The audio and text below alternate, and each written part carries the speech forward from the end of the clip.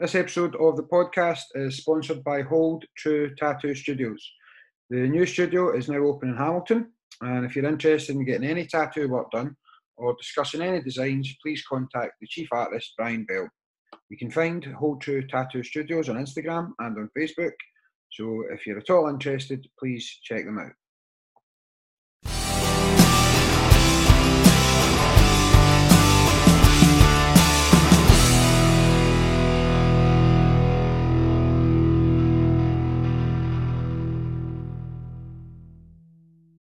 Okay, so just before we started recording, we were actually talking about your day job, and it's something that I know you're very proud about, and it's something that I've always kind of wanted to talk to you more about. So let's just kick off by doing that and talking about that now that we've actually got the episode rolling. And as always, I'm sure I'll jump about from subject to subject, and I'll come back and give you a wee introduction. This is actually your second time on the podcast, and I want to talk a wee bit about that as well. But yeah, so welcome first of all, and let's pick up where we were a wee second ago then, with regards to what you do during the day. Well, my day job's functional behaviour analysis. So I work predominantly with autistic adults in the room home, and they have some of the people that we support will have behaviours that challenge as people go. But they're not really, this term challenging behaviour is quite outdated in terms of the way that the thinking is behind it. It's all just expressive communication difficult. That's all it is, But it gives you a fascinating insight into the way the human brain actually operates and how somebody can, reach that crisis point where they fight or flight. It's actually fight, flight, freeze, or flop. Okay. Flop and drop. Sorry, there's 5 of them. Right. Yeah. That's kind of and that's the very centre of your brain. That's the bit when you hit a certain anxiety level and the front of your brain switches off. And the front of your brain is the part that deals with reason and logic and thinking and processing and all of that. That all switches off and you go to the very centre, and that's when you hit your sort of fight and flight reflex, as they call it. I know I've just... Okay, let's take a wee step back then, because... So, you were back on episode 9, believe it or not, of the podcast, and we're now on 48, I believe you're going to be again. And we were talking maybe 3 or 4 weeks ago and had one of our usual big discussions, and I was thinking, I said this to you actually, I wish I had recorded this for a podcast. And I know we were talking about, you've got to have a time where you can sort of have a personal private discussion with friends as well. But anytime we talk, I'm thinking, I wish I should have recorded this. So that's why we got to hear, for everybody that's listening and now watching, because you were on, as I say, episode 9, and at that stage the podcast was just audio. So we're now audio and YouTube, which has been a really big sort of positive step forward. So that's just setting us up for what we're going to move forward and do. Now, if anybody wants to go back, as I say, it is episode 9.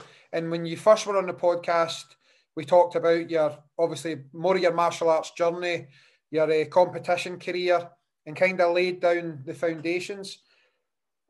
But you're one of the people who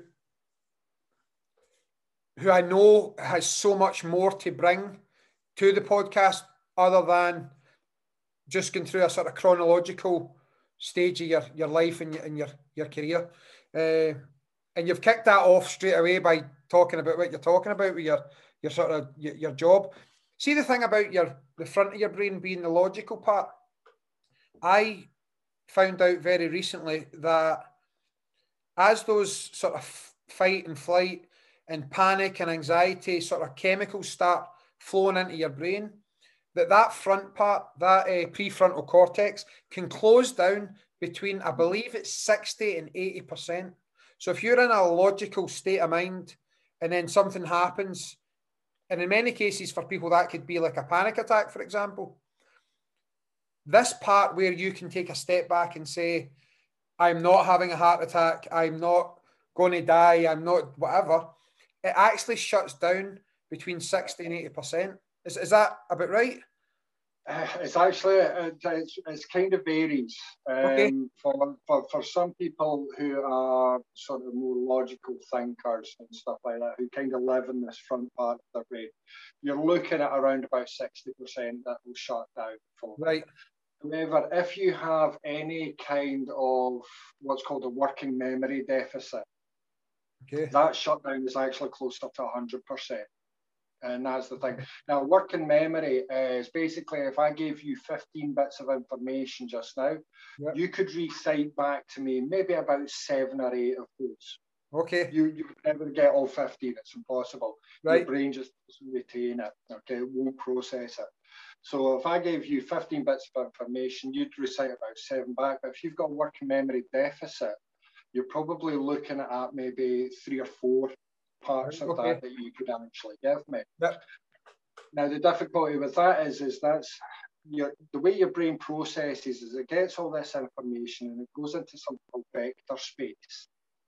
Now your vector space is where your brain chops out the bits that it doesn't want, or doesn't need, and leaves it away and chucks it away, or know, puts it to another bit of your brain. Now what happens is you can get this like sort of car jam going on, where you get this backup of information that you're needing to process. Yep. But if you've got a working memory deficit, this just keeps backing up and backing up and backing up until such point it just all floods in at one go. Wow. Now, this is people tend to call overload if they feel overwhelmed or overloaded with information, or they just feel it's too much information, I can't handle it. That's anxiety getting driven up by the fact that they can't process fast enough. And that's just basic working memory of your neurotypical person. If you have a neurodiversity or you're neurodivergent, or there's a working memory deficit of any sort, that backup's going to be longer, but the onrush is even bigger. You know. Okay, of course, yeah. The bigger the dam, the more water comes out when that floods. You know, and that's what can create anxiety and panic. And this is why, if you have any kind of neurodivergence, that is more of a shutdown of your frontal cortex than would normally happen. Yeah. And that's really, really important, and not just in my role of trying to understand what a behaviour is trying to tell us, but also in terms of a self-defense or martial arts perspective. Yep. Because you have to train to be able to keep reason. You know, you can train it so that you hit that 60%. If you lose 60% of your function, you're doing not too bad, actually. You know, that's pretty. Yep. You know, in the middle of a fight, to be able to think at 40% normal capacity, is pretty good going. But if that totally shuts down, but you need to train it. Yeah, you have to train that part of your brain to kind of stay alive and stay active and stay dominant. But unfortunately, if you don't do that, it doesn't. If you're not able to do that, it doesn't matter how much you know. You're never going to be able to use it. You know, and that's the thing. This is why it's quite difficult with this. You know, when we start going down this road, because we start getting into things like our application of technique and all of this kind of thing. And the problem I have with that, and that is because of this, just the basic psychology and the basic neurology of the brain, is that if you do, let's take Dosan for example, okay, and you have 9 or 10 different functions within that, different applications, different things that these things are for. How many of those do you think you're going to remember? So just before we talk about this, and to give myself a wee bit of a chance to think about that. Hint, hint, Graham doesn't know. We're talking about one of the Tae Kwon Do patterns or one of the Tae Kwon Do forums. That's one of the things that I've learned as I've done more of the podcasts. You start talking to people about stuff, and people who don't do Tae Kwon Do are already thinking, what the hell are these guys talking about? So what we're talking about now is one of the Tae Kwon Do patterns. And what's your question? How much of that do you think you would remember? Yeah. If there's 9 or 10 different applications in one pattern, in the middle of a fight, how many of those applications are you actually going to be able to remember? I think very, very few, if any. That's my personal thought. Yeah, I think if you remember one, you're doing very, very well. Yeah. I mean, for those who don't know, Dosan is a low-grade pattern, so you probably do that green stripe. Yep. For the Chang Hong followers. I know that other styles will have different grades that they do that at. Yep. But so it's a low level pattern, it's a low grade pattern, it's very much a beginner's pattern. But also I've been doing that 34 years now, roughly, that one pattern. And I would not be confident to be able to use any of that pattern within a street fight. And that kind of says, you know, for something to be a learned reflex, you have to do it around about 4,000 times. Okay. You know, this magic number at 10,000, you know, it comes from the Bruce Lee quote, the 10,000 kicks. Yeah. It's not quite accurate. The actual studies show that on average it's about 4,000 times. Okay. For something to be a learned reflex. Now, that would mean that you would have to apply that technique in a situation 4,000 times for it to become a learned reflex, and then keep topping it up and keep doing it and keep doing it and keep doing it and keep doing it. Now, in GTF Taekwondo, with there's 30 patterns, there's 30 forms, some of them are 117 moves long. At what stage am I going to be able to do each one of those applications 4,000 times and continuously do them?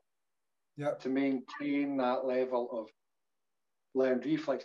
And then the learned reflex is only for specific circumstances, very specific circumstances, because you can't generalize them.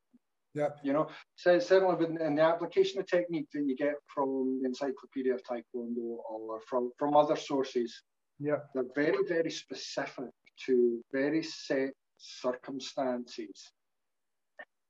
And I'm not being funny, but I've never seen a fight to go to a certain set of circumstances. It's always been very fluid, you know. I hear you. Yeah.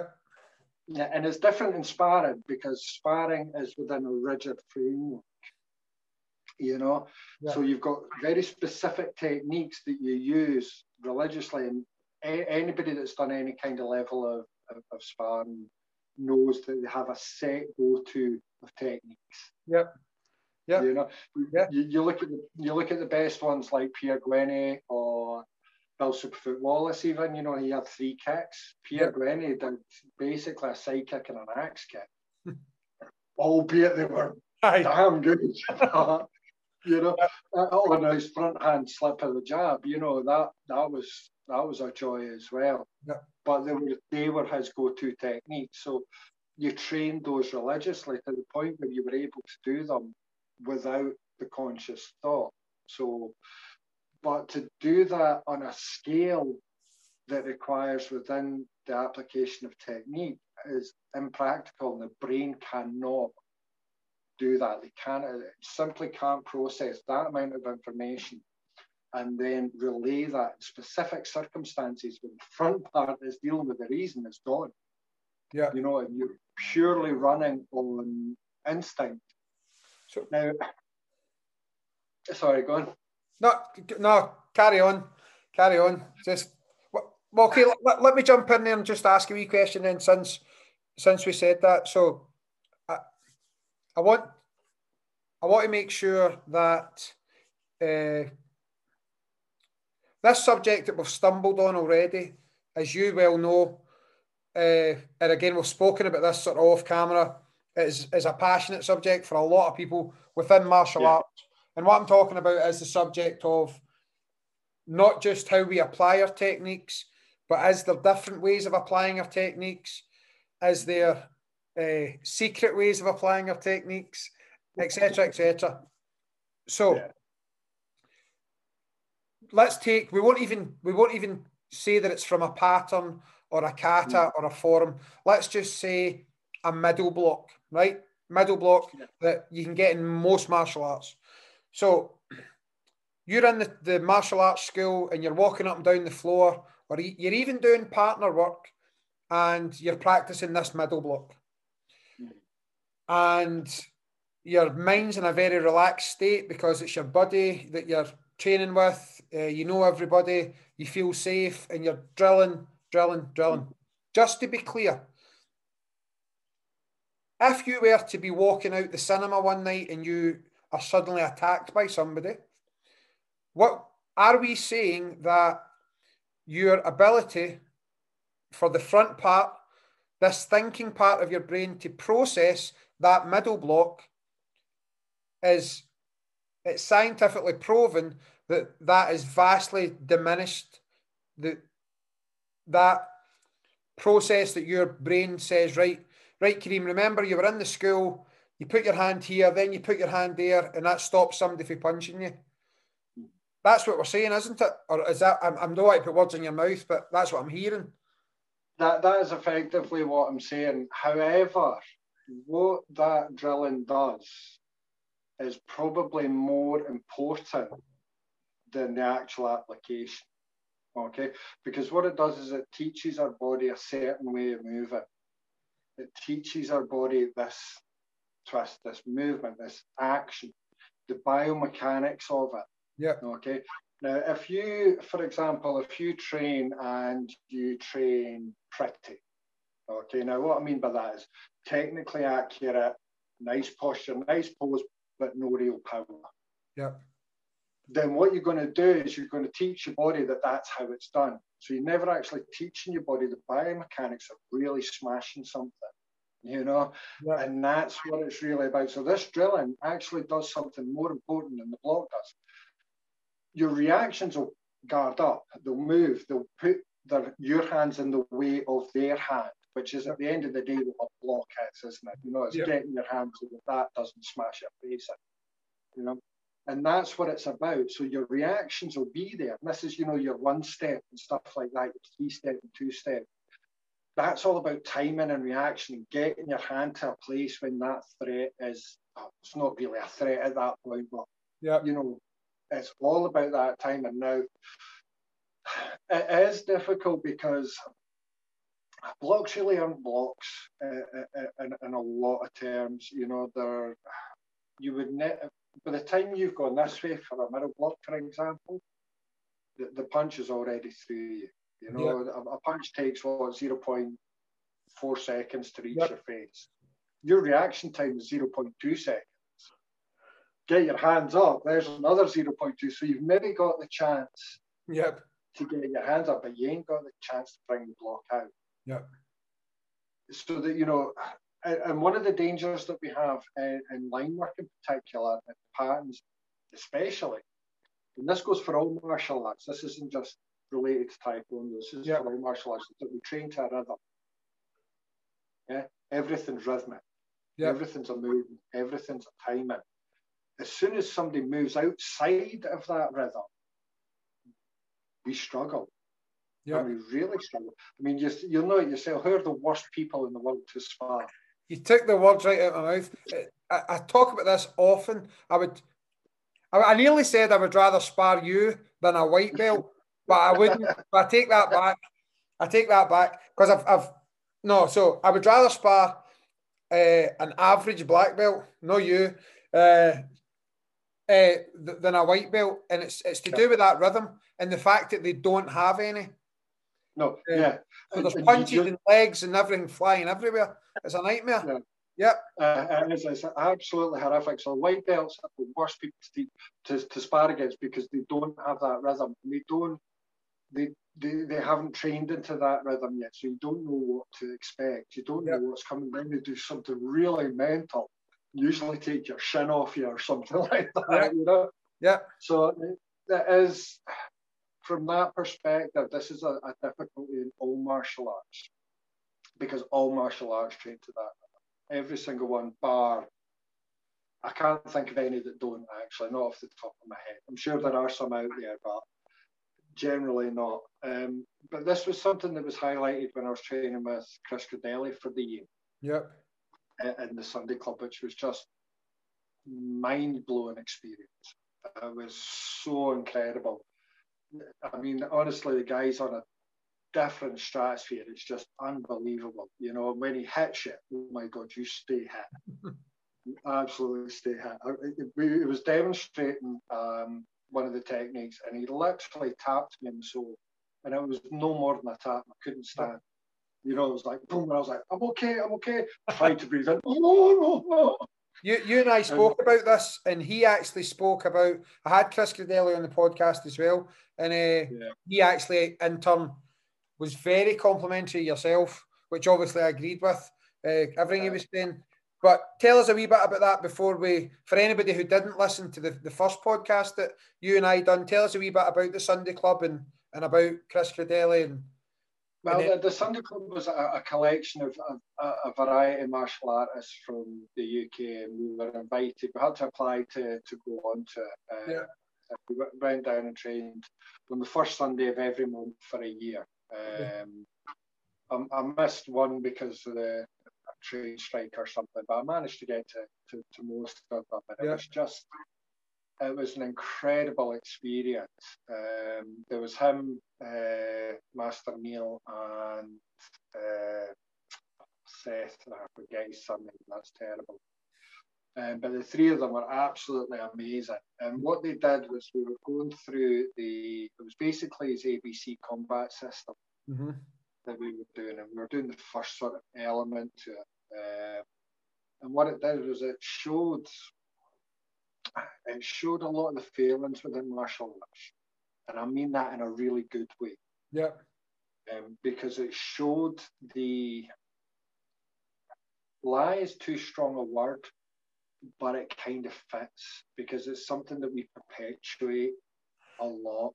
Yeah. You know, and that is to say that we are somehow, you know, this, if you learn this is going to protect you. You're going to be able to block a kick, you're going to be able to punch, and you're going to block a punch.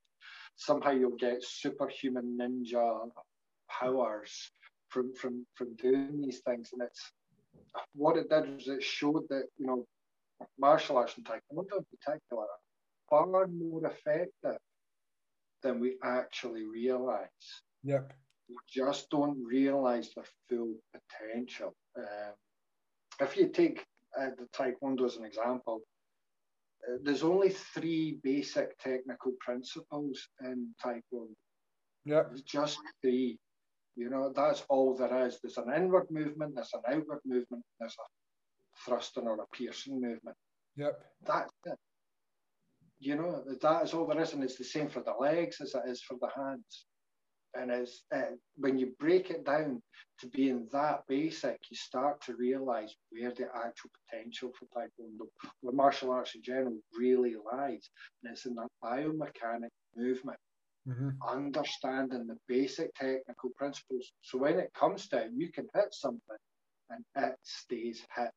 Yep.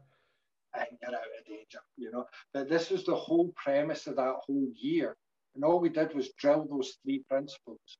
Yep. And that was it for 8 hours every time. We just drilled and drilled and drilled and drilled. That's all we did, constant drilling. I remember he taught us how to move. This was in the first session.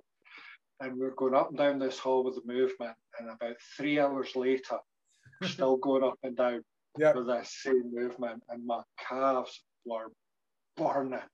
I mean, literally, they were beyond burning. In fact, I think they were just made of like molten steel at the point. You know, it was so much pain, but it was just constant, and that's what it was. You know, and every time we left it, we had to go away and do one element 10,000 times before we went back. Yeah. And he knew who hadn't been doing it. I bet he did, right? Yeah. You could tell straight away. Says, you haven't done it, no, haven't, sir. So you know? let's see if you can explain that to us a wee bit more. So when I remember coming through to the Ducam Centre, which is on your hoodie, give the full-time academy a wee shout out, and it's training together, and you try to explain it to me as sort of like pitching a baseball. So that would be your inward motion. And I know people might just be listening to this, but they can follow on. So pitching the baseball or throwing a ball, the frisbee. So the way you would throw a frisbee would be the outward motion, and then pushing a button would be the pushing, the thrusting motion. So again, we can talk about Tae Kwon Do, but we could be talking about Kung Fu, karate, whatever. So give us a couple of examples of those elements in Tae Kwon Do. So like the throwing of the frisbee would be like a knife hand strike or a back fist. Back fist, knife hand strike, middle block, out block, rising block. All of those are just variations of an outward motion. Yeah. Which I glibly call throwing the frisbee. You know, the reason I say throwing a frisbee is because what we have to realise is that the hand is not what produces power. Yep. You know, the hand is the frisbee. Yep. Yeah. When you throw a frisbee, it's not the frisbee that's creating the power. And the same thing for the hand. It's not the hand that creates the power. Everything starts from downwards and upwards through. You know, it's the whole body generates the power. Yeah. So that's why I use that term to try and link it to that. But yeah, it's the back fist, knife hand, you know, your rising block, all of those middle block are just outward motions. Yeah. And they're just variation of a theme, you know. And it's the same with inward motions. You know, your inward motions like your knife hands, wrench hands, and all of those. Yeah. They're exactly the same technique. All they are is a variation on a theme. Yeah. And it's, you know, you get very, very specific as certain things are attacking certain areas. Mm-hmm. And that's where it does get slightly complicated, you know, because to get into certain areas, you have to hit a very particular way and with a particular part of the body. However, if you're able to think on those lines that I can see his neck, I'm going to strike in at his neck, while somebody is trying to stick a knife in you, bash on. Yeah. I don't think I would be able to think that clearly, you know. But that you know, that's my take on it. But this is what, you know, when we were doing it, and we were drilling it, we were drilling it, we were drilling. When we got home, we were drilling some more, drilling some more. Yeah. You know, I'm taking cramp on the train on the way home and stuff like that. Both hamstrings, but try keeping quiet in the quiet carriage when you're hanging over the seat screaming. It was horrendous. Probably taking camp in the way down, just thinking about it. What was coming? But yeah, so when you're drilling and you get into it, and you know what, for me, it was really strange because it was when I came home and I was actually walking my dog and I was throwing the stick for him. That's when it twigged. That's what, pardon the pun, but yeah, that's when it clicked with me. Yeah. And I got it at that very moment when I threw the stick. I was like, oh my God, I know what he means. Mm-hmm. I know what he means. And I actually really got it. And it's a very hard thing to describe. But, you know, everything became clear. And the reasons why we did things became clear. The reasons for patterns, the reasons for these things became very clear and very obvious almost. Yeah. Once I got past the lie, you know, the perpetuated lie that we have in martial arts that somehow, you know, that we do self-defense. We don't really, we train in a combat system. You know, that martial arts were designed for combat. Yeah. You know, and it's a thing that, another thing that kind of got around my mindset as well was that, you know, as martial artists, we always take this sort of moral code or moralistic view of what we do, about fair fights and all that. Well, why are you training? you're not training to equal that person. You're training to get the better of them. You're training to make it an unfair fight. Yep. That's the whole point. Even Miyamoto Musashi, he used to jump out of bushes. Yeah. You know, he ambush people. He was an absolute douchebag, you know. Yeah. But it's combat. You know, it's combat. That's it. Yeah. That's the difference. Yep. Yep. Yeah, it's combat you're in. So when you're talking about going into self-defense, it's not really self-defense. You're not trying to even up the score. You're trying to be better than that person. You're trying to get over that person. You're trying to defeat that person. You're not trying to be pals with them. You know, You're not trying to be on a level footing. You're trying to be stronger or faster or more resilient than they are. So that's really what it's about, you know. And that's where the lie, and I don't like using the word lie, but it's the only word I can actually think of within it, because we all perpetuate it, you know. So if you could put that lie, and I fully understand you're being uncomfortable with that. I get that it makes you uncomfortable, but just to be really super clear here, if you were to put that lie into a sentence, what is the lie? What's the lie? Just to be really obvious that XYZ martial art does this. So what is that lie? That martial arts are self-defense. Right. Okay. Yeah. This myth that we perpetuate, that somehow martial arts are about self-defense. Self-defense is about defending yourself.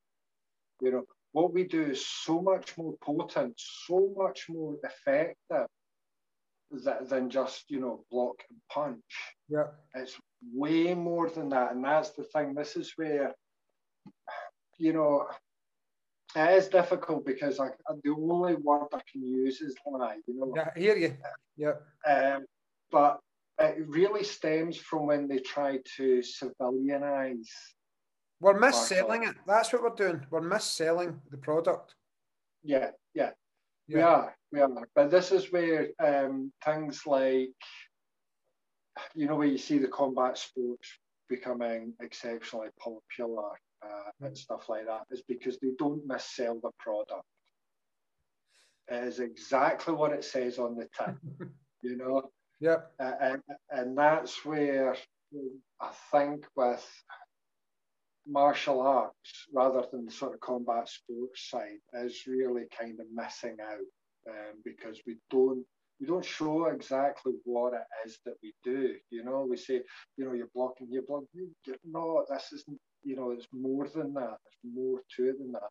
You know, when you're doing the patterns, it isn't a case that you have multiple imaginary attackers. You know, you look at the patterns, it's absurd to think that that's what you're doing. Yeah. There's no part of the pattern where you could go, yes. You know, and then, I mean, no offense to anybody that does the patterns applications. Everything has to have a purpose and so on and so forth, and I get why they do it. What I do disagree with, and I will say it now, is the people that actually change the patterns to fit their application. I don't get that. Yep, I hear you. I saw one that was doing a pattern where it was a block and then a front kick and a punch, and they changed the kick. It's like, well, that I don't get it, you know, and I couldn't understand how they could say that is the application of the pattern when you're changing the kick to fit your application. Yeah, it's nonsense. It makes absolutely no sense, because what you're telling them is that you're training them. Yeah. You know, you're training this way, you're doing this pattern, you're doing this form, but it's not what you think it is. This is what it is. And that kind of leads into what you were hinting earlier about that secret application thing that some people seem to think that there is, that they the harbingers of all knowledge, in terms of they have this sort of secret. No, they don't. They're trying to sell something, you know. Yep. And it's not. This is where the application technique goes wrong, you know, because you're not training that way. So if you're not training that way, how do you expect to overcome right back to where we started. Yep. How can you expect to overcome that memory deficit you will experience when that adrenaline kicks in? I've said being involved in that conversation very recently, one of the things where I had to put my hand up and say I dealt with it wrong and was corrected by someone who I still have a ton of respect for. And they actually taught me a lesson that day. And the lesson was there's if I'm trying to promote my thinking or my ideals, then you shouldn't go about you do this very well. You shouldn't go about criticizing others to bring your ideas to the forefront. So I just need to stress that that's not what this is about. I'm wanting to now talk about what you think and what I think. And that obviously contradicts what a lot of other people think, but I get that. Yeah, and the thing is with that, people are entitled to think or train in a way that they feel is correct. Yeah. And that's absolutely right. And if that is what they think, then that is fine. Unfortunately, the science behind it doesn't support their theory. Yeah. And this is where the difficulty for me in particular comes in, because for me, unless something is demonstrably factual, I cannot accept it as being true. Yeah. And that's where my issue comes in with it, you know. Some people that know me will be throwing things at the screen right now, because this is the guy who recently fasted for 30 days because of his imaginary friend in the sky. You know what I mean? No, what we have to separate belief. Anybody can believe anything that they like. That is fine. That's absolutely fine. If somebody wants to believe in Santa Claus for all their life, you know what, let them believe in Santa Claus. It does nobody any harm. Where I find it, I take exception to it, is when somebody tries to say that it's demonstrably true. Yeah. Because they can't, and that's unfair. And it's unfair to their own faith. It's unfair to their own belief to say that it's demonstrably true. Yeah. Do you know what I mean? Because what it does is it removes the actual need for it. Do you know? But that's just where I come from. That's my perspective is that when, and it's the same for martial arts. You know, martial arts and religion in a lot of ways are very, very similar. Yep. You know, very, very similar. People have a belief within martial arts that this thing does this. Great, show me. Show me with somebody that doesn't know what you're going to do. Yep. Show me that in a situation where you don't know what's going to happen. Show me in a fluid environment that what you're doing works. If they can't do that, then they cannot demonstrate it to be true. Yep. And that's the thing with that. But if they believe that works and that is what that is for, then great, that's fine. You know, much respect. And I like what certain people do. Is what they do is they'll say, well, look, it might be for this. Mm-hmm. This might be what that is. What do you think? Yep. And what they do is they open up the question and they open up the thinking, rather than saying, no, it is this. Well, could it not be this as well? Yep. You know? Yep. No, it can't be that. Well, who says if it works, it works. It doesn't matter what you say or what I say or what anybody else says.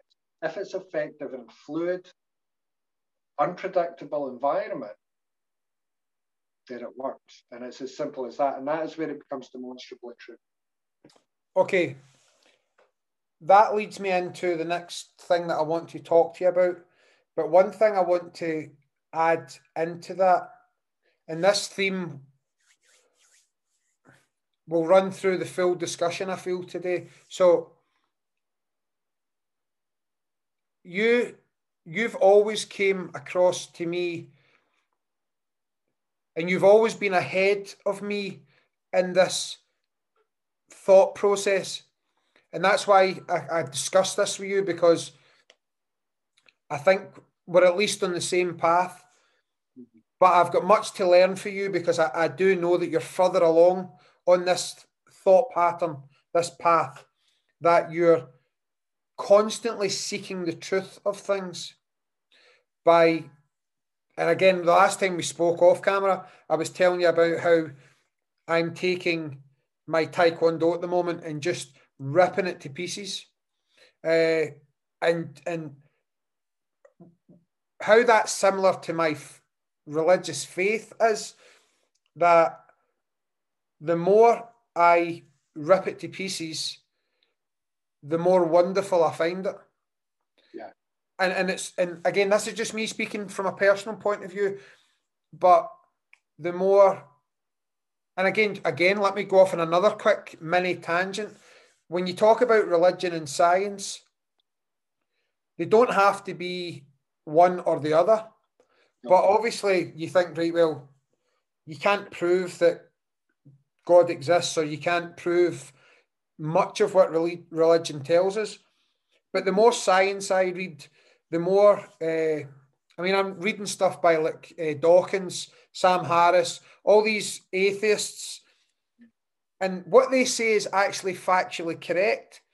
Nobody's lying there, but all the science I read makes me believe in God even more. That's just my personal view. And with my Tae Kwon Do, the more bits that I pull apart and say, well, hold on a minute, do not try and tell me that you're going to knife hand guarding block somebody on the street. Don't tell me that. But see, when I realise that it's a lot of, it is what it is, that then leads me down another 5 paths to, right, so what am I actually doing here? What's my body doing? What are my arms doing?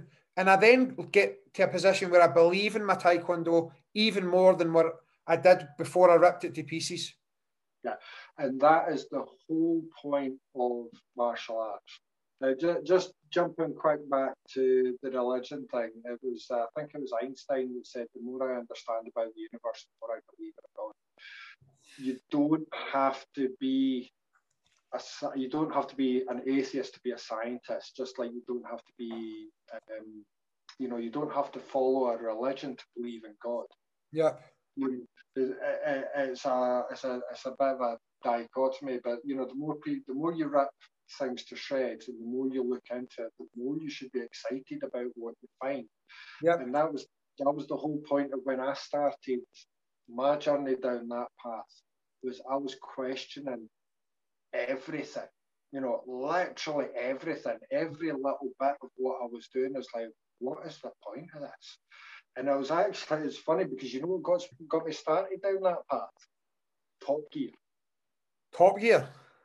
Top Gear, believe it or not, there was an episode of Top Gear, and what it was there was a thing where they were saying cars with art. Right. And there was a statement within that said art can have no function other than itself. Now, take that into context of the martial arts. What is the art? And we always say it's your patterns. Yep. Your patterns are your art. Well, if that's the case, that means they have no function. Because art can have no function other than itself. So that's where it really stemmed from. And I started thinking, I probably overthought it, to be honest. But that's when I started thinking, well, what am I actually doing here? What is the point in doing this random collection, silly moves, and my little white jammies? What does it mean? What does it actually incur? What am I doing? What am I getting out of this? what is the purpose behind doing any of this? And it kind of linked into my work in the functional analysis. All of those things. What is the function of this behavior? What am I actually getting as a result of this? What am I learning? What does this technique do? What does that technique do? Okay, you say it does this, but then that absolutely conflicts with the evidence to suggest I will never remember to do it. I mean, where have you seen in a fight somebody doing a W-shaped walk? I hear you. Yeah. I would be amazed. It'd be cool, but and well, maybe it's not a but or a however. When you sat and thought about this over and over and over again, let me compare that to. So this enlightenment that you're looking for, what is the actual answer here? What's the point of this? I'll compare that to my belief that there's a God. The more that you broke it down and said, what is the actual point of me doing this? Why should I practice one yo pattern, this move and then this move and this? I'm never going to use that in the street. I bet you got back to a point where there's never been a time in history where there was more point to do it. And that's, do you know what I'm saying? It's like me reading all these books saying all of this science, and I agree with it all. I don't want anybody watching a wee bit of this podcast and then I am far from a science denier, etc., etc. But it's the exact same as it's the same process as what you've went through and what I'm going through now. Yeah. There's so much point to everything we do if you find it absolutely is. And that was the whole point of ripping it up. Because when you rip it up and you cut past the doctrine, yeah, the indoctrination that happens in martial arts, once you cut past that and you cut past this ridiculous notion that somehow one style or one form or one badge is more relevant than another, once you cut through that absurdity, you start to understand what it's really about, and that's when it really opens up, Yeah. And that's when you start seeing things slightly differently, but you're more excited by it. I'm probably more excited by Tae Kwon Do now than I ever have been, in my 34 years. And it's because I'm still questioning everything. I found the purpose of it and I know what it's all about, and I understand that what you're doing is you're teaching your body on a constant basis, just the way that you would be. And I know in some faiths, for example, you would pray 7 times a day during certain periods and things like this, at certain times. And it's not the act of praying that's important. It's what you're teaching yourself during that time. It's that self-reflection, that constant striving for better. That's what's really important. The actual action isn't really important. That isn't what it's about. It's what comes as a result of it. And that's where I think so many people go wrong. And you see it. You know exactly what I mean with that. Yeah. You were one of the first people to put me onto Musashi, actually, years ago. Years and years ago.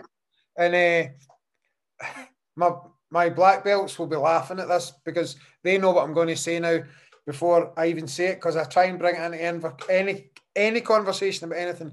But what one might say is that when you know the way broadly, you see it in all things. And that is it. And it's spot on. It is, and that is the real purpose behind what you're doing. That's the real function, is getting to that place where you see it in everything. I mean, you'll know when you've been in martial arts too long when you start turning on light switches with knife hands, start closing fridges with hook kicks and things like that. And it's these automatic things that you do, and you don't even really think about it, Although I got it wrong one time. I've had a few beers and put the light switch through the wall. I was Mr. Popular in the house that night. But you know, that's what it's really about when you see it, you know. And one of the funniest things, or what I used to like to do when I was on the doors, was watch people fight out in the street. And you'll always notice that whenever, especially Scottish men, I don't know why, but in particular Scottish men, run away from each other before they start fighting. And they do it. They'll always, you watch them, they'll always take a couple of steps back and then they'll rush it. And watching that, and you think, what are they doing there? You know, it's like, woof, and the way they go and all hell breaks loose, you know. But it's watching that, and you start to see it, and you start to think, well, I wouldn't do that. That's crazy. What are you doing that for, you know? And you look at things in a slightly different manner, you know, seeing things broadly, you know, know things broadly, and you'll see it in all that. It's one of the, that is really one of the quotes for martial arts. One of the very selfish things that you can do when you've got a podcast is you can start name dropping.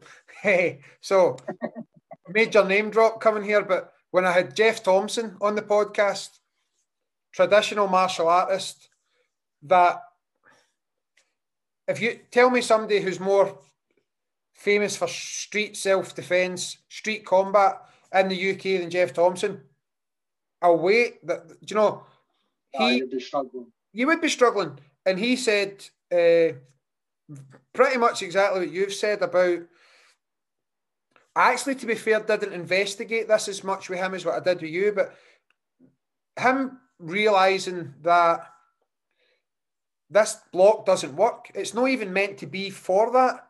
This bit doesn't work. And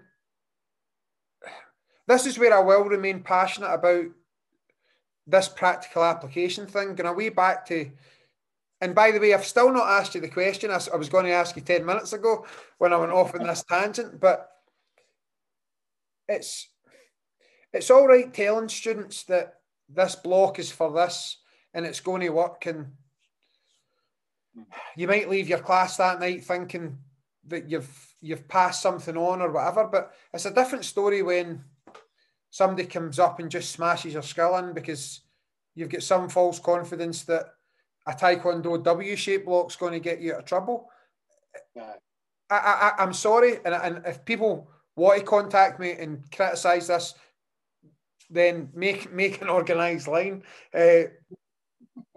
But you're cheating students. Yeah. I don't want you to say this. I'm happy enough to say this. You're cheating people if you're telling them that there's a practical application to something when there isn't. And and I wholeheartedly agree that I do think that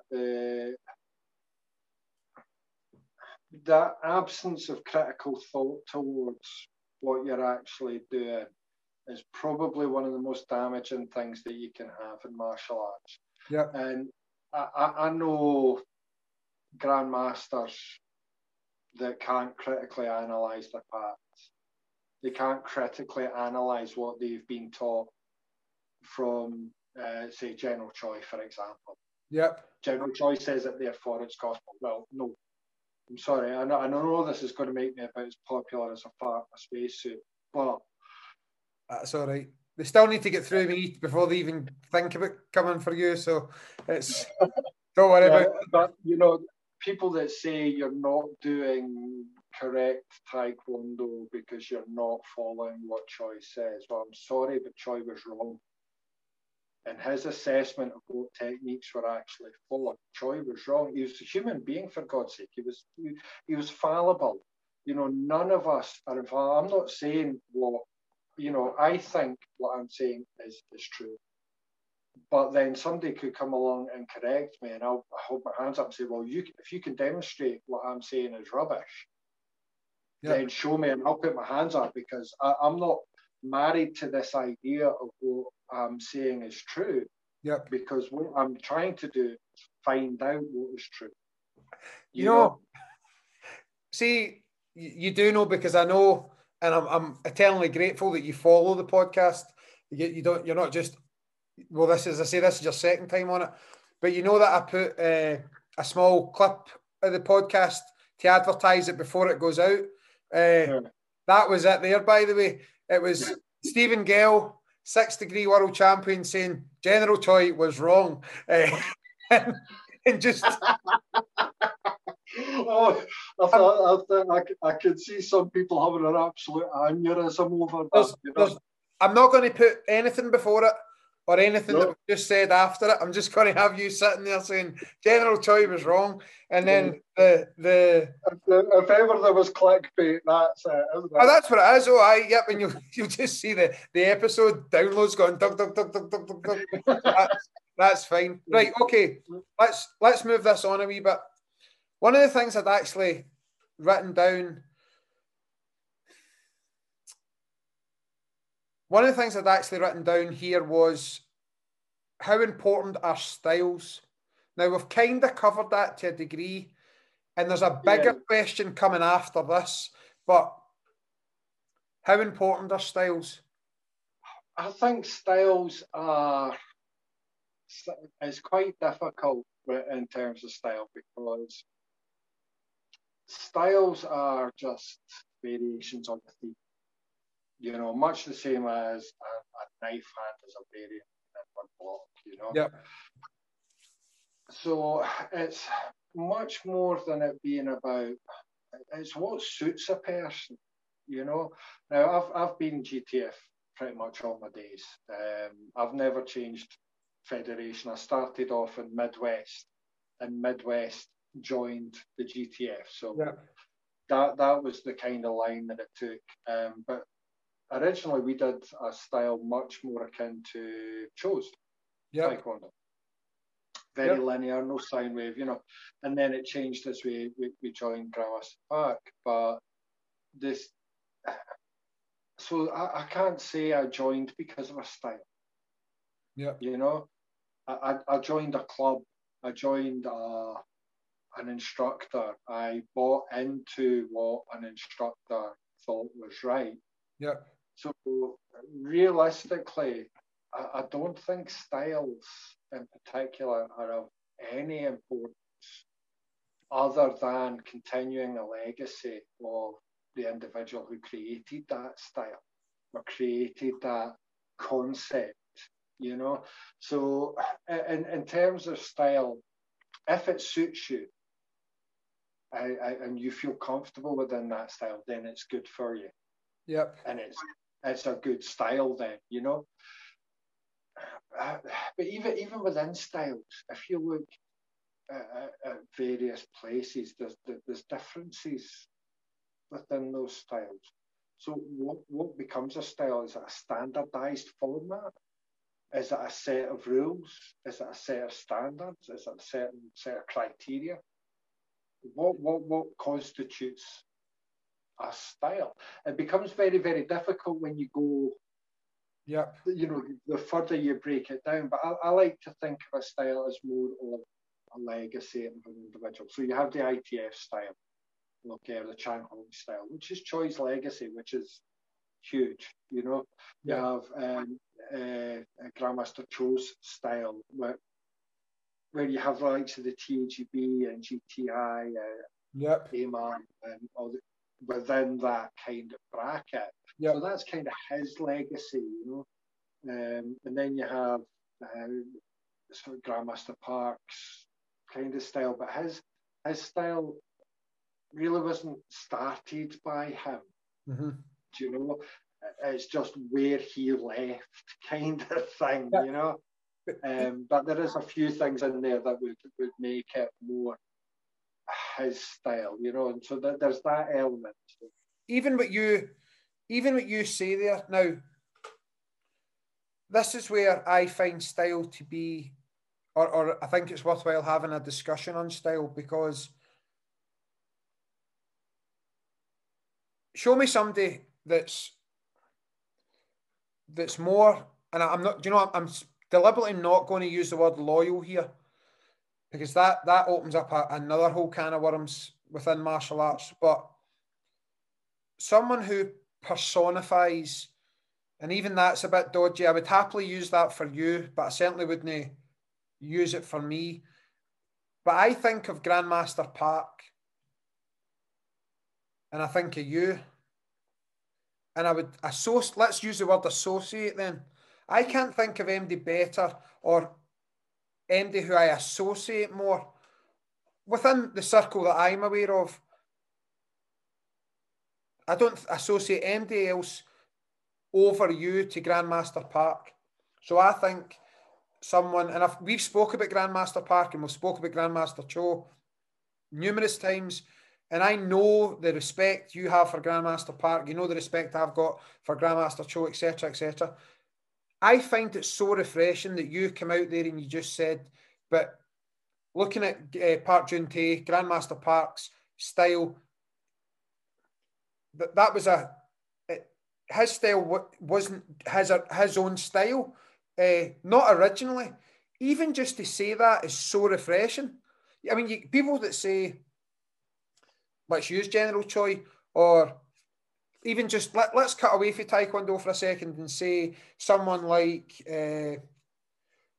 one of the Gracies for Brazilian Jiu-Jitsu, or any of the karate styles, or whatever it is. I find it so refreshing that you can even say that, because there's so many people who won't hear a criticism at all about their heritage or their style, to a degree that it becomes so restrictive. And if it's so restrictive to them, then in turn it's so restrictive to their students. We've said, we've spoken about the Tae Kwon Do patterns tonight, and it's like, well, again, you and I have spoken about this a million times. You post a video of me performing a Tae Kwon Do pattern taught to me through that lineage from Grandmaster Cho. So that's the way I go on the floor and I do that. And then you get comment after comment on social media. Why are you doing it that way? That's not the way General Choi done it. Why are you doing it that way? That's wrong. That's bad Tae Kwon Do. That's this and that's that. Surely to God, that's restrictive. That's why style it's got a lot of negative connotations for me now. But I'm looking at you, who's Grandmaster Park all the way, but you still have that maturity of thought that you can bring stuff in and push stuff out and reorganize it and do this and do that. Well, that's it. I mean, at the end of the day, we all only do an interpretation of somebody else's interpretation of somebody else's interpretation, so somebody else did. You know, not one of us, and I include the grandmasters and the true greats of Taekwondo and martial arts in general, can say that any of us have had any kind of unique idea when it comes to martial arts. We haven't. All we've done is varied a theme.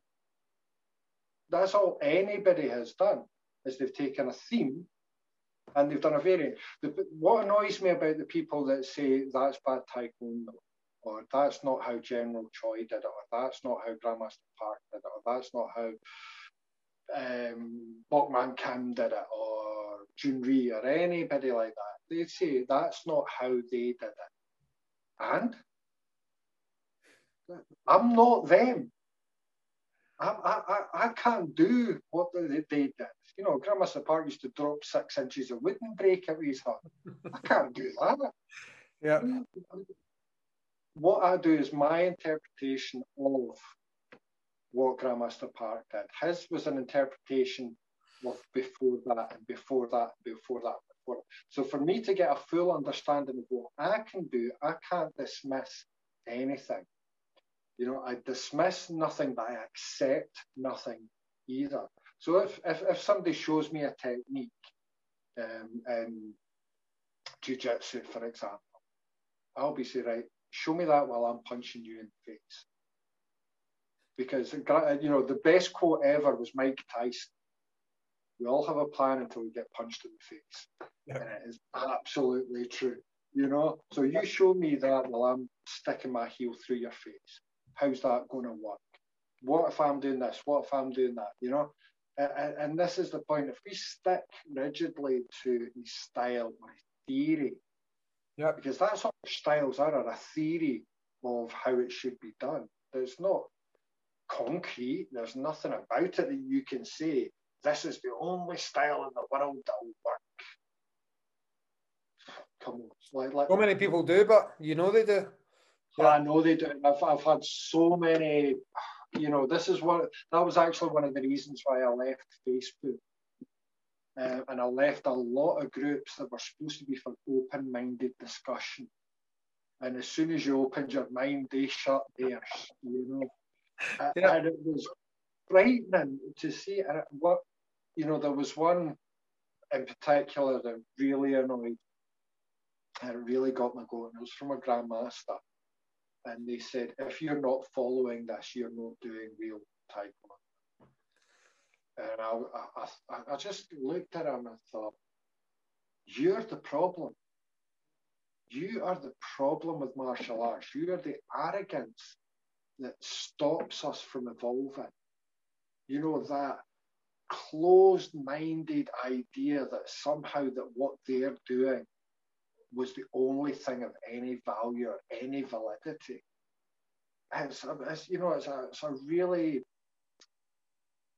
It's a tragic situation. It's horrible. That they would close it up so much that they think that all that there is this. And you know what the funniest bit was? When he was doing the technique, and I think I pointed that out to you, his stance was wrong, the block was in the wrong place. According to what I know, according to what I do. So it's like, well, I could say all of that about what you're doing. Yep. But I choose not to. I choose not to say that what you're doing is wrong. And there was a great example is when karate can't do a Tae Kwon Do part. There was a great example of what I can't remember her name, but it was Maggie. Right. And we nicknamed her Maggie Miz because she was just awesome. Okay. Absolutely brilliant. Now, the pattern looked nothing like, it was Gaybeck, but the pattern looked nothing like Gaybeck. I've seen this, aye, yeah. But I absolutely loved it. And I tell you why I loved it is because she lived that pattern. Yeah. She didn't just do it. She didn't just perform it. She absolutely gave it her gusto, and it was great. I would never win a taekwondo competition, but then taekwondo competition patterns are not patterns, they're performances, so you can perform a pattern in a competition. Don't actually, good patterns don't win competitions, pretty patterns do. You look at a good pattern, you think, I wouldn't want to be hit by that. It doesn't look very nice, but you wouldn't want hit by it. I tell you, one of the prime examples I like is if you watch Master Hutton. Yes. And Solska, Mr. Solska, the guy that's like, brilliant pattern. The Polish exponent. Yep. Yeah. Beautiful patterns, don't get me wrong, technically superb. Master Hutton's aren't as technical as his, but I tell you what, I know how I would pick in a fight, and it wouldn't be Master Hutton. Because if he hit you, you're staying down, and that's the thing when you look at it. But I've lost the point of what I was saying there. Where was I? In my school, I call that ugly taekwondo. And I've heard Master Hutton talk about this, and I think that's where you're going with that. As an ITF exponent, he's pretty critical of that stat. Listen, guys, it looks pretty, but we're not making shapes, as he would say. We're delivering the technique. That and a lot of what he says I really, really connect with. Yep. So if I'm restricting myself to everything that Grandmaster Park says on only GTF masters, I therefore can't listen to ITF masters. Yeah. But that's absurd because I actually agree with one of the ITF masters. Why on earth would you want to restrict yourself from that kind of experience, that kind of knowledge, that kind of understanding, that kind of expertise. Yeah. I don't understand why you would do it. And this is where I get very upset with people when they say you're doing it wrong. Well, who says? Who are you to judge how I do Tae Kwon Do? Who am I to judge what you do? Yep. I can't judge what you do. I mean, I don't know where you started from. You know, who sets the standards? Who sets what is expected in Tae Kwon Do? Who has to be on it? It wasn't General Choi. If it was General Choi, then there would be no other Tae Kwon Dos. Yep. We know that's not true. So it's people's opinions on what is effective, and that's where styles kind of originate from. Styles are no more than opinions. You know, Grandmaster Park had an opinion, but it wasn't his own opinion. His opinion was based on what other people had done. Yeah. And that's all we're doing. You know, so we're doing what other people have done. And if people want to say General Choi is the only way, well, I'll tell you what, take it back to when it started. Take it back to when General Choi called it Tae Kwon Do. Show me what he was doing then. Because that's Choi's real Tae Kwon Do. Yep. But he evolved. Yep. Why can't they evolve? Why do they have to stick themselves to 2002? We're almost 20 years away from that. Yep. You know, look how much Tae Kwon Do evolved in that first 20 years. It was, monumental. Yeah. You know, you think about all the introduction of the pans, they all happened. You know, I think the first 24 happened in the first 20 years. So if we'd, we'd still be doing Gojuru pans or Shotokan pans. Yep. And this isn't just a Tae Kwon Do thing. This is every martial art thing. It's, do you know, one of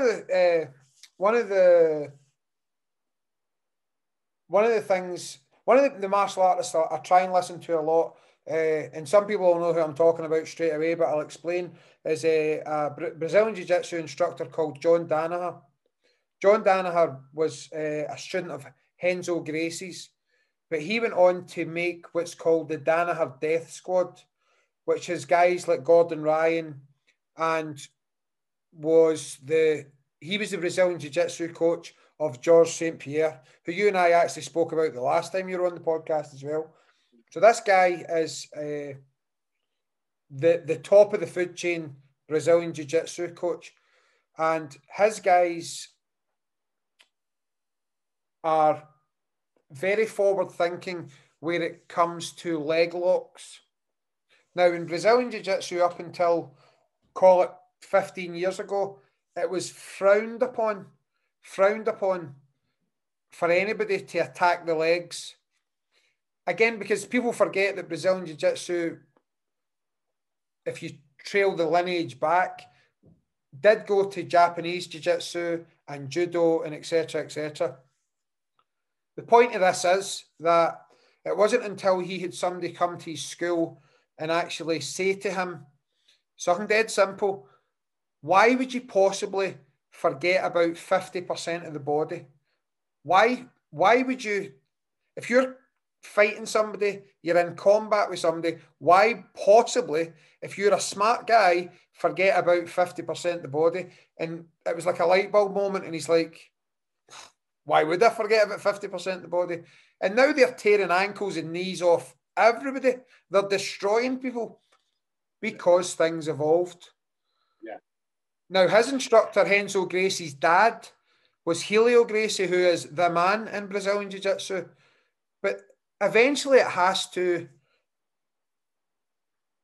grow its sort of branches and branch out and change and hopefully improve. So restricted sometimes. It is, but you look at evolution, you look at the way evolution works, and you talk about speciation, and you talk about clades and all of this kind of thing when the genome splits and you get these variants. That's how it works. That's how martial arts is supposed to be a synonym for life. Life evolves. Martial arts has to evolve. along with life. And those who don't evolve will eventually die out. You know, tradition only goes so far. You know, I would argue there's no such thing as traditional martial arts. I would argue that point, because none of us can say that we train traditionally. Yeah. None of us can say that. You know, so. That's my next question for it. Sorry, Mr. Gell. That's my next question. What is tradition? I'm afraid tradition doesn't exist. It's only opinions. Yeah. You don't, but none of us train traditional. None of us do. And it kind of confuses me a little bit, because you see things like traditional karate or and traditional Shotokan. Well, Shotokan isn't traditional. That was 1912. That's contemporary. You know, when you in the sort of span of it, when you take it back thousands of years, you know, it's only been around for 109 years. Yeah. Shotokan, so it's not exactly traditional. And then you see in the next leaflet that they bring out, modern karate. Well, which are you? Are you traditional or are you modern? Are you contemporary or are you traditional? It's a way that they sell their art. You know, it's a way of promoting whatever is the in thing at the time. Is it about being modern and contemporary, or is it about being traditional? And this is what we use the terminology quite freely. You know, traditional kung fu or traditional jiu-jitsu. Yeah.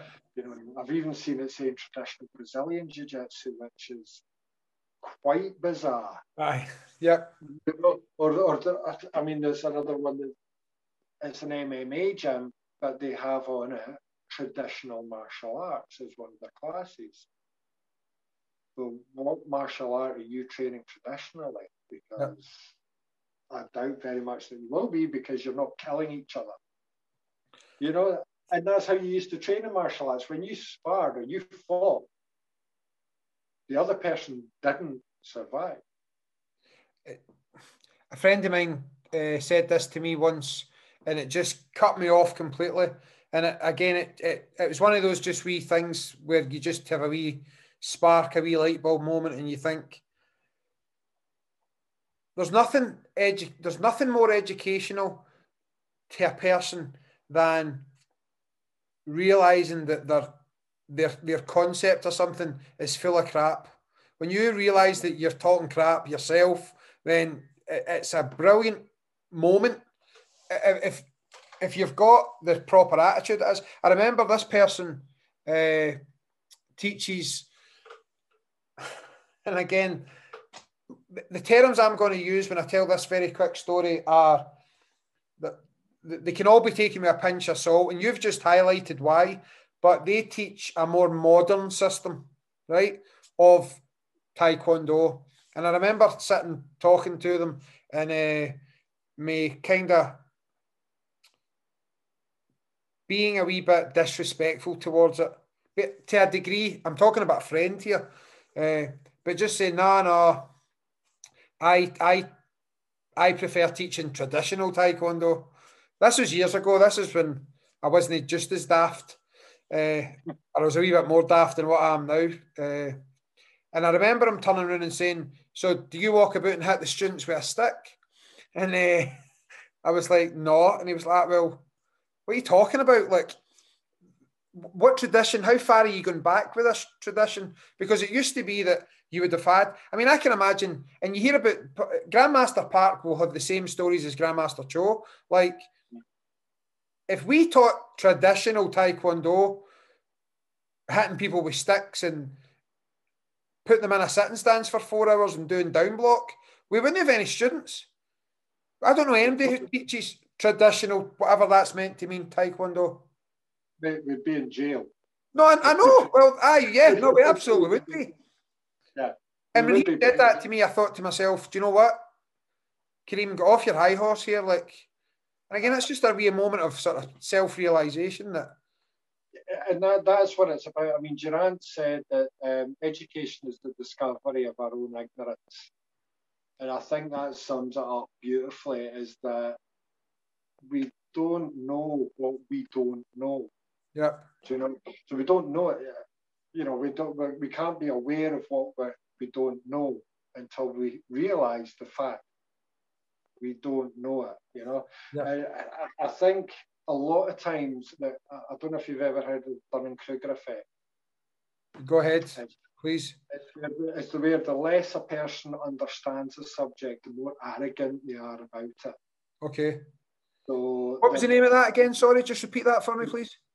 The Dunning-Kruger effect. The Dunning-Kruger effect. Yeah. Okay. If you look it up, it's basically, in summary, it's the less a person understands the subject, the higher up they are in their arrogance. They think they know everything. And then when they start to realise, oh my God, I don't know anything, their arrogance starts to come down. But then they start understanding, and they turn into the confidence zone. Yep. Okay. And that's the difference. But you never get up to where you were before. Yeah. Because you're always on that slightly upward journey of understanding. So yeah, it's a good one to look up. It's a psychological term, the Dunning-Kruger effect. But yeah, so when we're talking about things like that, we realise that we don't know something. Yeah. And you think, why don't I know that? This is fantastic. And that's what I mean about being more excited about Tae Kwon Do than I ever have been, is that because it's like, I've been doing it 34 years. Why don't I know that? Yeah. Bit of it. Why don't I know, the angles of this technique,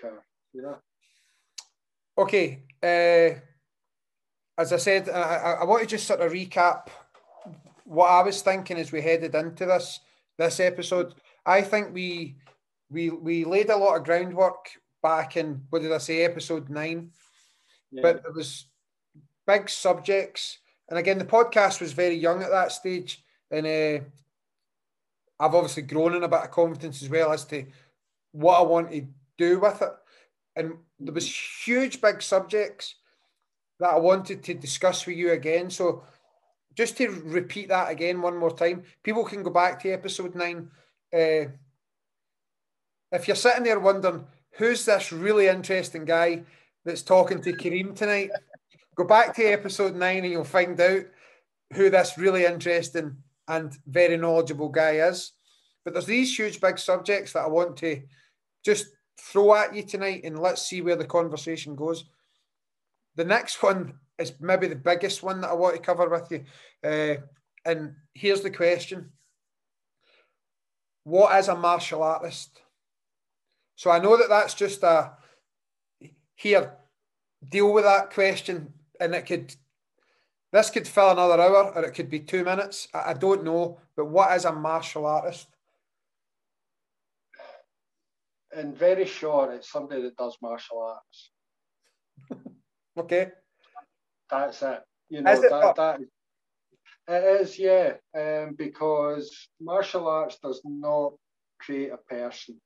It merely reveals their character. I know some people that have been martial arts for a long time who are absolute. I wouldn't spend 5 minutes in the same room as them. There's other people who use martial art for their own gain, whatever that gain might be. There are other people who want to put everything back into martial arts, and that's fine as well. So, a martial artist is, I think Grandmaster Park, what I liked about him was he had a very, very simplistic view about things.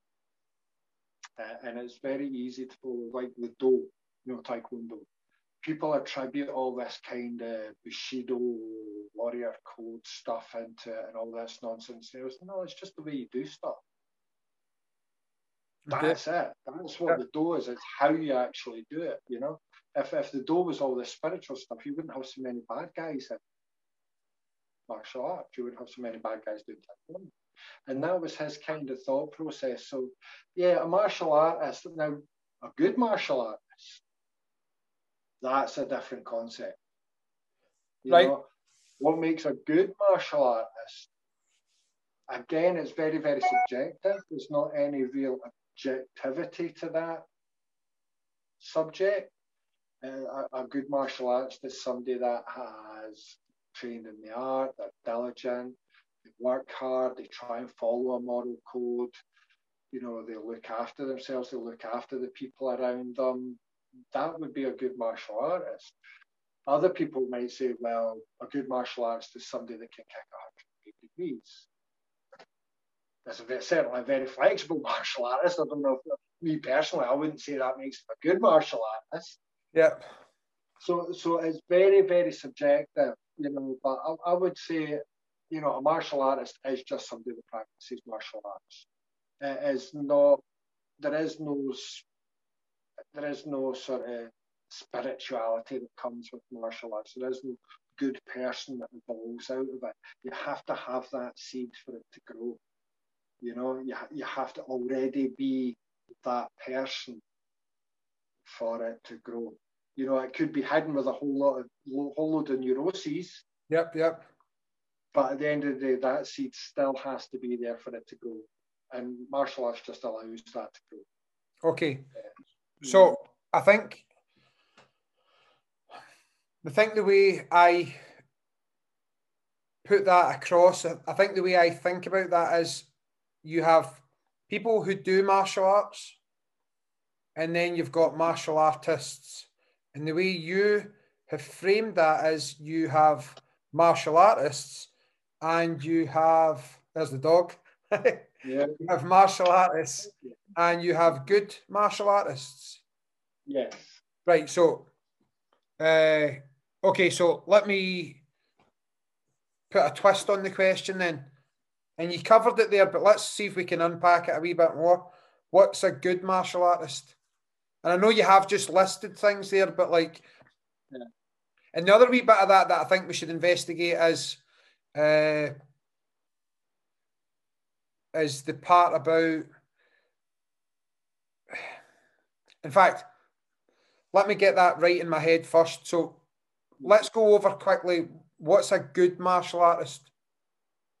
Well, again, like I say, a good martial artist is a subjective point of view. It's an opinion, isn't it? Yeah. It's something that one person says about another. So in a lot of ways, it's a rather restrictive, unhelpful label that you're giving somebody. You're a good martial artist. Well, no, I'm a developing martial artist. I'm not the finished product. I never will be the finished product. Yeah. Does that make me a good martial artist, or does it make me a developing one? Do I want to develop, or do I want to get to the point where I think, yes, I'm there? If I'm a good martial artist, then I've achieved what I'm trying to achieve. Therefore, I've nothing left to do. So I try not to label in that respect, because I think it's a hindrance to actually developing as a martial artist and developing as a person. So if I want to develop as a person, I want to develop as a martial artist, I can't contain that within a label or a badge. You know, so I can't contain it within GTF Taekwondo. I can't contain it within Taekwondo. And I can't contain it within the idea that I'm already a good martial artist. So from a personal perspective, I would rather, I think that the most flattering thing somebody can say is that he's trying. Okay, yeah. For me, if somebody said he's trying to understand martial arts, he's trying to be a good martial artist, that's probably the biggest compliment that I would be able to get in terms of that. Identifying a bad martial artist, however, is a little easier, you know, and it's the people that use their grade as some kind of rod to beat you with, or they'll use and abuse the power that they have. Yeah. You know? And you know, we put it to religion before, you know, what makes a good or a bad exponent of that religion. Yeah. And it's exactly the same concept. You know, you would never say that you are a good Christian or a good Muslim. You're trying to be good. you haven't achieved it yet, because you don't achieve it. For most religions, you don't achieve that until you actually die and transcend to heaven. Indeed. You know, so in that respect, you're trying to be good, you're trying to be devout, trying to follow a code of that religion. So in a similar vein, you know, you can identify within religions bad people. You know, there's bad people in all religions. You look at some of the atrocities that have been carried out over the years in the name of various religions. You know, you pick one, and you can pick all of them, unfortunately. Yeah. But that again, that doesn't account for the majority of religious people. And it's the same with martial arts. You know, you can pick out the bad ones. You know, you can pick them out and say, oh my God. I mean, one of my favourites, and I do love this guy, it's wonderful. It's a guy called Ashida Kim. Okay. Have you ever looked him up on YouTube? Do you know, I haven't. And the last time we spoke on the phone, about 3 weeks ago or 4 weeks ago, he actually told me to. He's on my notes for that conversation on my phone. He's wonderful. I don't know if it's a parody or if he actually is trying to sell himself in this way. But it's the most hilarious thing you'll ever watch, especially the Forbidden Fist. Yeah. The Forbidden Fist of the Ninja is just wonderful. It is so funny. And he actually looks like my dad trying to impersonate what I do. Okay. You know, it's so funny. He's a bad martial artist. Okay. You know, that. You just watch and you think, yeah, that's a bad martial artist. He's perpetuating a ridiculous lie in order to make money. And I've got no qualms about people making money in martial arts, because, you know, what people earn is their own business.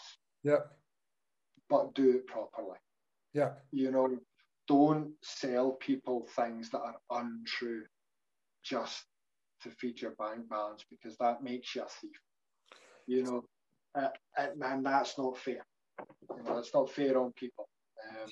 By all means, make money out of it. You know, sell books, sell magazines, sell your class, have a huge class, have thousands of students. You know, people deserve to make a living out of something that they obviously love and enjoy and are good at. Yeah. Don't sacrifice. Yep. You actually don't need to. You actually don't need to. No, you don't. See, one of the things that I don't know. We haven't investigated this enough. It's one of those ones that I've heard you say this, and you just said it again, and I want to talk to you about this because I haven't investigated it in my own head, and this is about Tae Kwon Do or martial arts showing someone's character rather than changing it. Yeah. And that's going to be really disappointing for some people listening to this at this stage of the conversation. Maybe that will change when you explain it a wee bit more, but are we saying it as basic that if you're a good guy, martial arts will make you a better guy, and if you're a horrible guy, you'll be a horrible guy with a black belt? Is that what we're saying? Yeah. Pretty much. Pretty much. As you know, martial arts cannot change a person. A person can change themselves. Okay, that's different, right? Yep. You know, a person can change, but that has to come from their core beliefs. Now, the way it works is that everything that we do, everything that we are, comes from a set of core beliefs about ourselves and about other things. Okay. Yeah. So, and if things interact with those core beliefs, we will react in a certain way. Okay. So it's the ABC model. Okay. So you have the actuating event, you have the core belief, and then you have the emotional consequence. Okay. So it's actuating event, belief, consequence. Okay. And that's how it works. Now, life is 10% what happens to us and 90% how we react to it. So with that in mind, if somebody has a core belief being a certain way, then that is how they're going to react. So until they change that core belief, they're never going to change how they react, and they're always going to be that person. It's not until they actually fundamentally change themselves. The martial arts can't do that. It can give the person the tools in order to do that, but it's the same way that you give a tractor to a farmer. You know, if the farmer doesn't use it, it's just a tractor. It's never going to plough his field. And it's exactly the same thing with martial arts. Unless they actually fundamentally allow it to change them, then they will never, ever change. They will always be the same. And that goes for all facets of life. You know, you get a lot of people who wear these labels or wear anxiety, depression, and all these things as a comfort blanket. That is who they are, when actually, no, it's not who they are. What they have to do is change this core belief, this fundamental premise that they hold in their unconscious mind. Yep. Change that, and then they change their reaction, which changes how other people perceive them. And it's that perception that denotes whether somebody's good or bad. You know, good or bad does not exist outside of our perception. So only our perception is good or bad. I'm glad I asked that question, because that changes it quite dramatically, actually. And you know, you're not the only person by far of the people who I respect who draw the conversation back to a wee bit of sort of self-responsibility, a wee bit of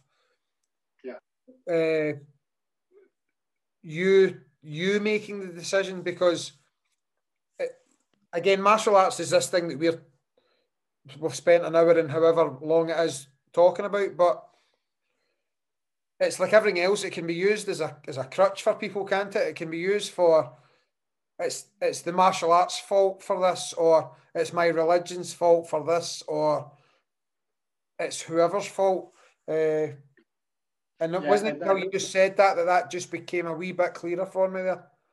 Yeah, and it is that sense of responsibility. You know, I feel like that because they made me. No, you feel like that because you feel like that. Nobody else owns your feelings. You know, I have no responsibility over your feelings. You're responsible for how you feel. However, I can only be responsible for how I act. Now, if I act in a way that is upsetting somebody, then I have to look at myself and go, right, what am I doing to upset that individual? Do I need to change? Or is it their responsibility to change how they react and how they feel? We can't be responsible for other people. We can only be responsible for ourselves. And we can only do what we, how we react to things. And that's why I say it's 90% how we react. 10% how, of what actually happens. Yep. I've gotten into the habit of asking these concluding questions for guests. I'm not going to do that with you, actually, very specifically, because this has been chapter 2 of this discussion. And I say I always ask for a nice wee sort of send-off for guests who I may not have an intention, or I don't see me bringing back onto the show. But as I say, I think this is only chapter 2 for you, Mr. Gell. I think there might even be a chapter 3 and maybe a chapter 4, and just every sort of 6, 9 every year, months, we can just kind of fall back into it. So, so I think what's left is just to say thank you. I love every time we talk, but I'm so glad that we made the decision to record one of them again. No, thanks for having us. It's been, I've really, really enjoyed it.